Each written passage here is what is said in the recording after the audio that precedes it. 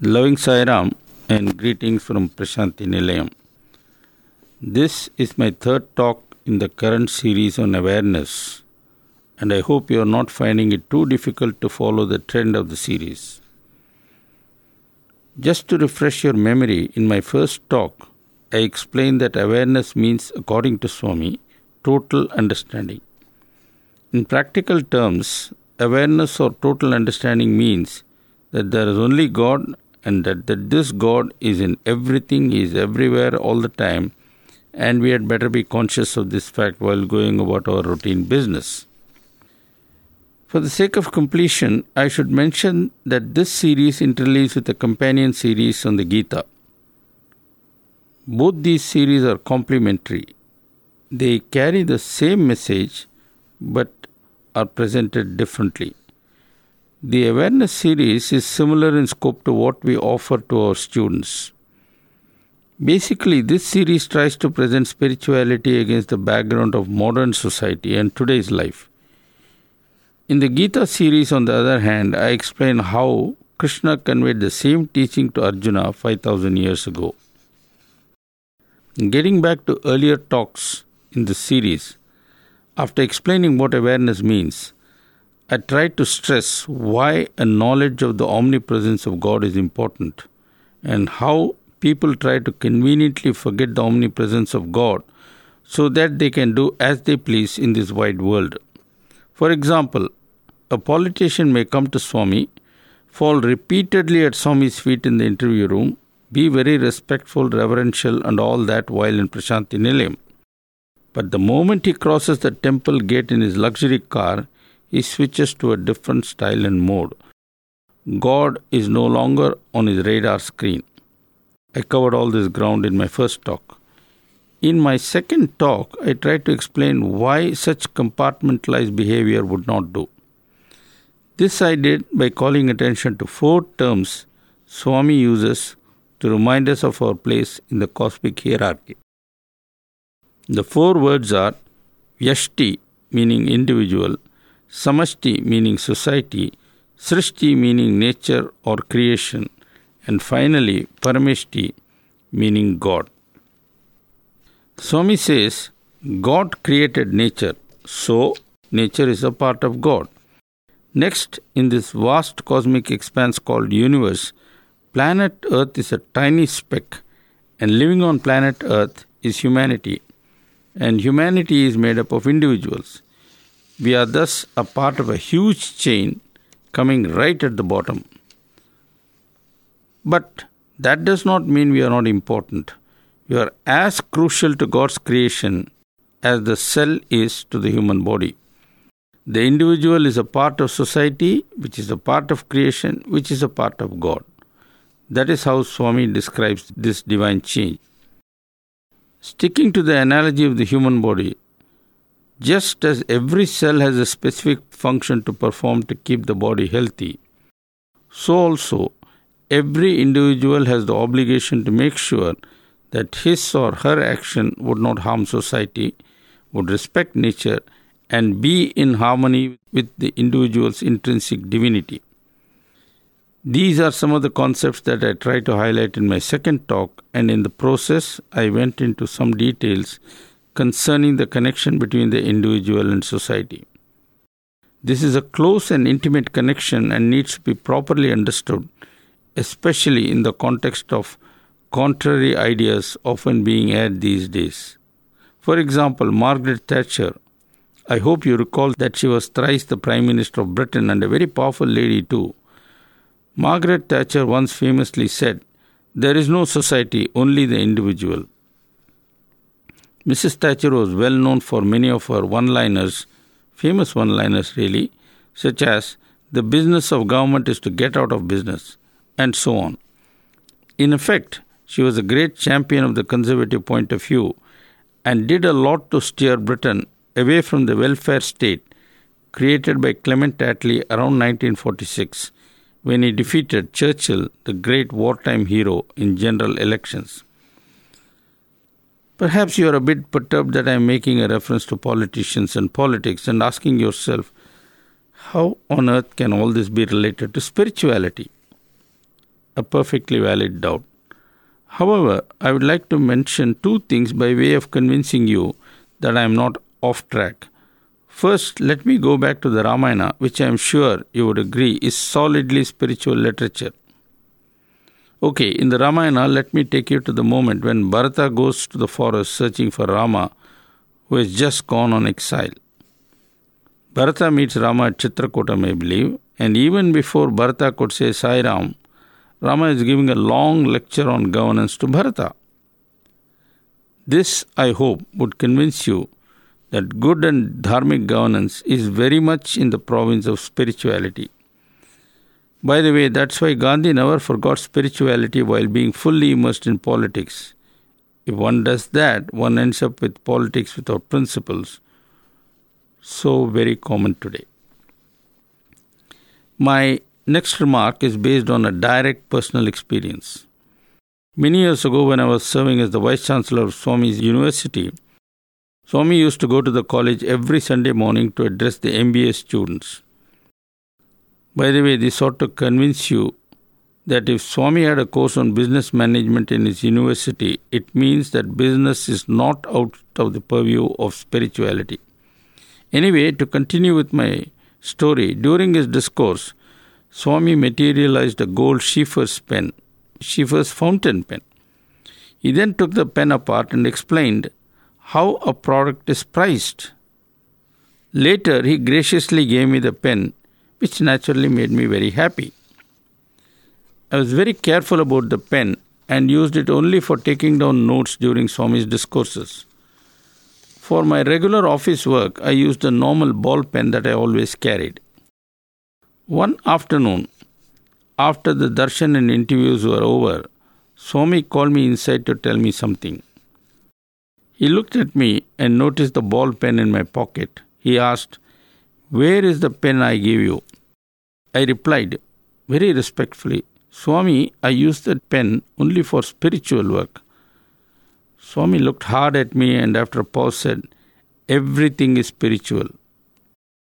I hope with that digression I have convinced you that it is not exactly irrelevant to mention politics, economics, finance and business while discussing the individual and his or her relationship to society. After all, Swami himself has said that politics without principle, business without scruples are harmful to society. To highlight how individuals do need to consider society and its problems, let me refer briefly to a study carried out a few years ago in Britain about juvenile offenders who were sent to prisons. Normally, such offenders are supposed to be detained in separate facilities meant for minors, but more often than not, these kids were thrown in along with much older and hardened criminals. There, these juveniles were subjected to all sorts of indignities and brutalized so much that when they were released after the detention period, these young people, barely 17 and 18, had themselves become pretty much hardened. And what happened after they got released? They indulged in crime and soon were back in prison. Thereafter, their life was one of crime, prison sentence, release, more crime, detention again, and so on endlessly.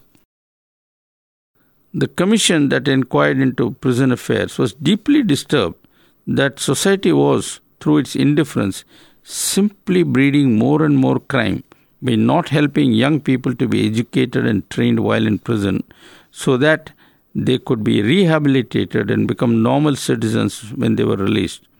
In other words, not only was crime being bred, but also society was paying a hefty bill to promote more and more law and order problems. There are any number of such problems that link individuals and society in a tightly coupled manner. Consider children. God has made children such that they like to play. This they do all over the world and they have been doing this for thousands of years. Play is indeed needed for a number of reasons. It brings children together, it makes them happy, which is good for their bodily and mental health. It gives exercise to the body and so on. Of course, everything must be in moderation, but those of you who are say 40 and above would, I am sure, remember with much joy and nostalgia the hours you spent playing as a kid. Now, there's an important reason why I'm mentioning about children playing. If you look at cities like Bombay or Mumbai, if you prefer, it has a population of 15 million and is horribly crowded. A good percentage of this 15 million is made up of kids. Go around Bombay and try to see if there are any open spaces where these kids can play. Hardly any. Urbanization has stolen every bit of open space for shopping malls, apartments, restaurants, and what have you. What is not taken up by this is used by slums. So you have these millions of kids with absolutely no place to play. What do? The kids of rich people stay at home and play expensive video games. The kids of middle class people spend hours watching TV, mostly horrible programs I might add. The children of lower middle class people are driven by their parents to spend time doing homework, and the slum children mill around and watch crime in action. In some sense or the other, this is what is happening not only in Bombay, but in Mexico City and maybe in Chicago, Bangkok, and what have you. And in many other medium-sized cities all over the world also. Can you imagine what an impact all this can have on the future of mankind? Fortunately, in the Sai family, we have programs like Bal Vikas and so forth. But think of the rest of humanity. What a huge problem the world is going to face just because individuals are too preoccupied with themselves and hardly about society. I can go on and on about man and society, but shall restrain myself for the moment. But I must now spend some time talking about the individual and nature. Here again, Swami has said so many things so many times, but we hardly ever bother to reflect on what he says. Let me quote a couple of examples of the wonderful things Swami has said. I shall start with a talk he gave to students many years ago. I remember the scene very well. It happened during the so-called Trai session in Vrindavan. Swami said, modern man refers to our ancients as superstitious and ignorant people. He ridicules them for worshipping mountains, rain, sky, animals, and even snakes. What stupidity, he says in derision. Swami continued, but look at what modern man is doing. He is not just cutting trees, but wiping out whole forests. He is not just killing animals, but wiping out whole species. God gave man pure air to breathe. But what is modern man doing? Polluting it hugely. God gave man water to drink. But what is modern man doing? He is not only wasting water, but also polluting it like crazy. Now, who is better? Ancient man who reveres nature and respects it, or modern man who thinks he owns nature and is causing harm to it without realizing he is causing harm to himself? That is what Swami said. 2000 years ago, the population of the world was very small compared to what it is now. But today, the population has swelled to about 6.2 or 6.5 billion. And they say that by the year 2050, it would be about 10 billion. Imagine that. Have we ever sat down to figure out the implications of such a huge population growth? Here are some of the things we ought to be deeply concerned about. Take food. Food does not drop like manna from heaven. Man has to work and slog to get food. Land and water are the prime basis for all the food people eat, both vegetarian and non-veg. For a moment, consider meat, especially beef. Beef is very popular these days, not only in the West but in Japan and many other countries. All kinds of arguments are made about why beef is very good for the body and all that. While Swami's devotees would argue equally vehemently that meat is bad for one on the spiritual path, quoting in particular what Swami told one of Hislop's friends during a group interview that Swami gave to Hislop and his friends. But you know something? Conservationists have done some practical calculations and have come up with a very compelling earthly reason, shall I say, or why mankind simply cannot afford to eat meat. Believe it or not, it has all to do with land and water. We just don't think about these issues, but do you know how much water is needed for growing, say, 1 kilo of rice, wheat and sugar? It has been calculated that if we go to a grocery store and buy 1 kilo of rice and 1 kilo of wheat, we are literally carrying half a ton of water, for that is the amount of water needed to grow 1 kilo of rice and 1 kilo of wheat. Beef is eaten extensively in America and is produced by first growing corn and then feeding it to cattle. It turns out that at the end of it all, to get 1 kilo of beef, one has to use 100 times more water than is required to produce, say, 1 kilo of wheat. It turns out that even amongst crops, some consume more water than others. In India, about 50 years ago, not much rice was eaten. Most of the people were poor and they usually ate cereals grown in arid land, cereals that did not require much water for cultivation. These cereals like millet, for example, were looked down upon, but they were very nutritious. Subsequently, rice and wheat eating became popular among even the so-called poor people because a lot more of these cereals began to be produced. However, this has meant using much more water. But the time has come, especially with growing demands for water on the one hand and galloping population on the other, to wonder whether India as a whole should consider its eating tastes going back to less water-intensive crop. This is a good juncture to consider the relationship of this series of talks with that on the Gita. In both, the central message is the same. As I told you, only the presentation or the packaging is different. Let's take a minute off to discuss this point. The Gita begins with Krishna advising Arjuna not to quit, not to abandon his duties as a soldier who is committed to fight for the protection of Dharma. Now, why did Arjuna want to drop out? According to Arjuna, it was because he thought the war was not worth it, especially when it meant killing kith and kin near and dear.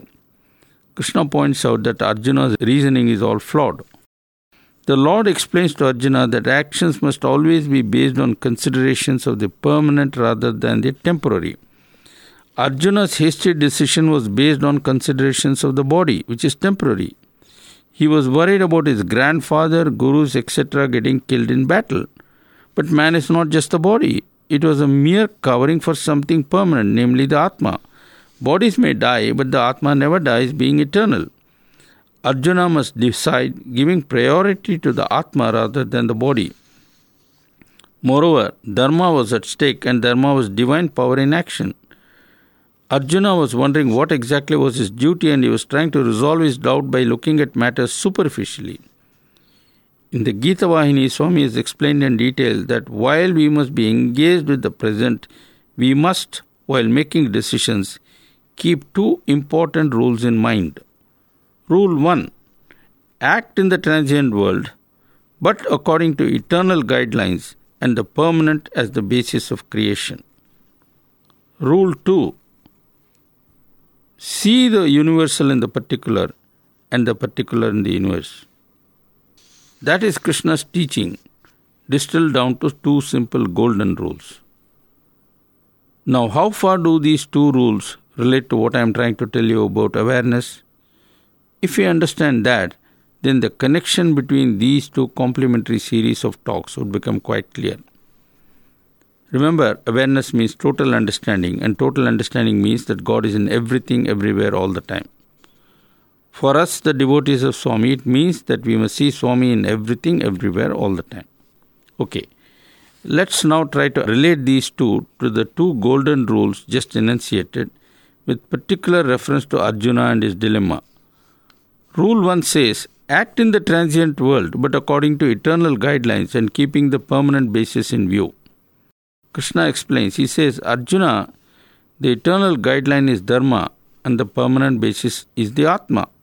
You are the Atma and not the transient body. Yet an action by this transient body is needed right now.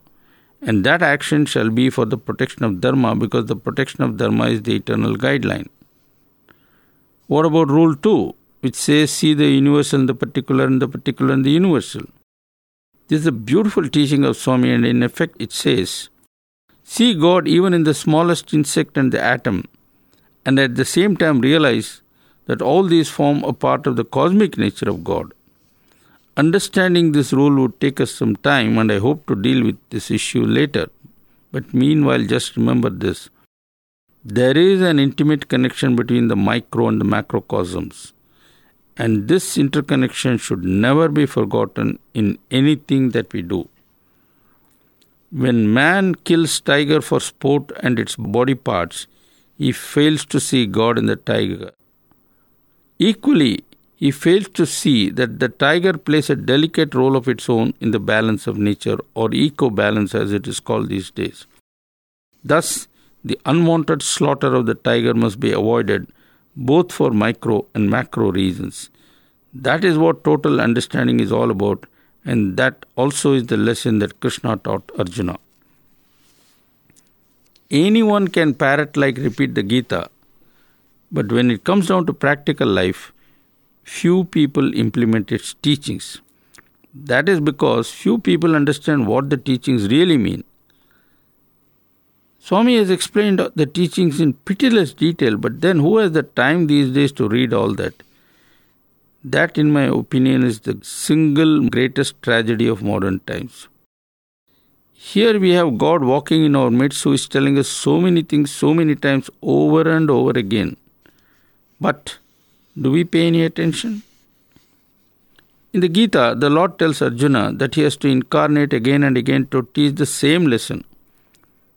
As if this is not enough, Swami has said on many occasions that he talks about the same thing in all his discourses because people refuse to learn what he is teaching. The question then becomes, why does man refuse to learn? And even if he has learnt, why does he forget so easily? Swami has himself raised this question and answered it, as he did when he came down as Krishna. From our point of view, the question is, why do we lack a sense of awareness, or why do we fail to have total understanding? This is an important point, and we shall consider that next. As Swami has told us many times, each human being is really a composite of three distinct entities: the gross body, the subtle mind, and the causal Atma. It's interesting that from each source we get a special gene. The gene for the gross body comes from the biological parents, and this gene includes the traits of our ancestors too. Thus it is that there are many similarities between the genes of humans and monkeys. What about the mind? Does it have any genes associated with it? Of course. Does that come as a surprise to you? It probably does, but the fact is that the subtle genes that shape our minds is a subtle entity called vasanas. These vasanas are nothing but the traits of the person acquired in earlier births. So we do, each of us, have mental genes, and these come from our own previous births, and they are thus determined by us and not our biological parents or their ancestors. Okay, the body has its genes, and so apparently the mind too, though we call it vasanas. What about the heart? That also has genes. There is no particular name for it that I know of, and so I'll simply call those genes divine genes. Alright, we have three sets of genes. So what? Well, our personality is determined by a complex intermix of all these three. We come into this wide world with these three genes, and thereafter our environment starts impacting us, making its own impression. For example, a person might have been very greedy when young, a trait inherited from earlier births. This might have been the inherited vasana. However, in this birth, this person might have come into contact with a good person, and the latent goodness might have got tickled, making the person less selfish. So, there could be an improvement. Equally, there could be a deterioration. What I am driving at is that in this life, we have an opportunity to improve spiritually or become worse. The traits we develop in this birth are called gunas. Krishna has told many things about gunas and guna management to Arjuna, and I shall deal with all that later. But here I might say that we had better do some smart guna management so that we reduce desires, enhance purity, etc., so that buddhi becomes sharp and helps us to stay connected with our conscience. In short, our gunas could play a big role in buddhi becoming blunted, in which case we fail to develop proper awareness. The net result is that we often fail to see God in other people, in society, in nature, and so on. What I am driving at is that our gunas can make us pretty dull spiritually in many, many ways. For example, I find many people telling me that they have no time, etc., for reading spiritual literature. But I know that these people find enough time to read market news in great detail every single day. They might argue this is vital for their profession, but don't tell me that these people have not sat through Swami's discourses, in which he has made extensive reference to the first hymn of Bhajagovindam, in which Shankara chides man for spending too much time on worldly learning when it will not come to his rescue in the last moment. If God is made a casual affair, then His grace will come to us only rarely. There is such a thing as eligibility, and unless we become eligible, how can God help us? Sorry, but even in the spiritual world, there is no free lunch. People think they can write checks and win God's grace. This is an unfortunate and mistaken impression. God wants our love and not our money. Why would He want our money when He is the source of wealth? This is not to say that He would disapprove our voluntarily giving money for social uplift, charity, etc., with a genuine passion to help those that are less fortunate. That's different.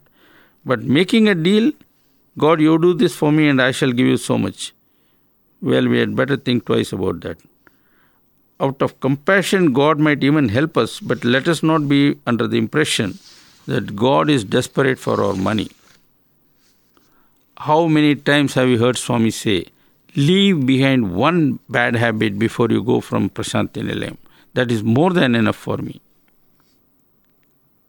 Maybe I should state once more the purpose of the awareness course that we give to our students, as also to make the purpose of this particular series of talks. Very simply stated, the purpose is to make everyone realize and become aware that unless we take Swami's teachings very, very seriously and do something by way of following them, humanity would be in deep trouble. And remember, when the ship of humanity sinks, all of us are likely to go down together. On the other hand, by thinking of the Lord, we would be saved, and by doing Lord's work, we would also help others to save. Just look at the amount of violence around. Take a minute off to inquire why it is there. Mostly, it is due to anger, misunderstanding, greed, hate, and so forth. To sustain violence, a lot of money is being spent, a huge amount really. And to protect themselves from violence, people spend once more a lot of money. Few appreciate how much money is involved in all this. Recently, a TV channel in America came to Bangalore and interviewed Dr. Safaya about Swami's Super Hospital. I hope most of you know that Dr. Safaya is the director of our Swami's Super Speciality Hospitals. The interviewer said, Dr. Safaya, this hospital is very nice, of course, but it's too difficult to replicate. It's too expensive. Dr. Safaya calmly replied, do you know how much a sophisticated fighter plane like the F-16 costs, complete with all the armaments and training costs? Do you know how many such planes are there in the world today? Let me tell you, for the cost of every such fighter plane, we can have one hospital like this. Tell me, which is better? To have hundreds, if not thousands of such planes meant to attack, or hundreds of hospitals like this? The interviewer would not give up and shot back, oh doctor, you are oversimplifying things. Have you not heard of threats to peace, etc.? Have you not heard of terrorism?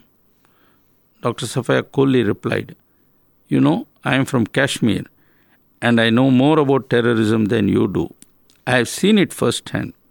But let me also tell you, Beyond a point, arms and weapons simply cannot help.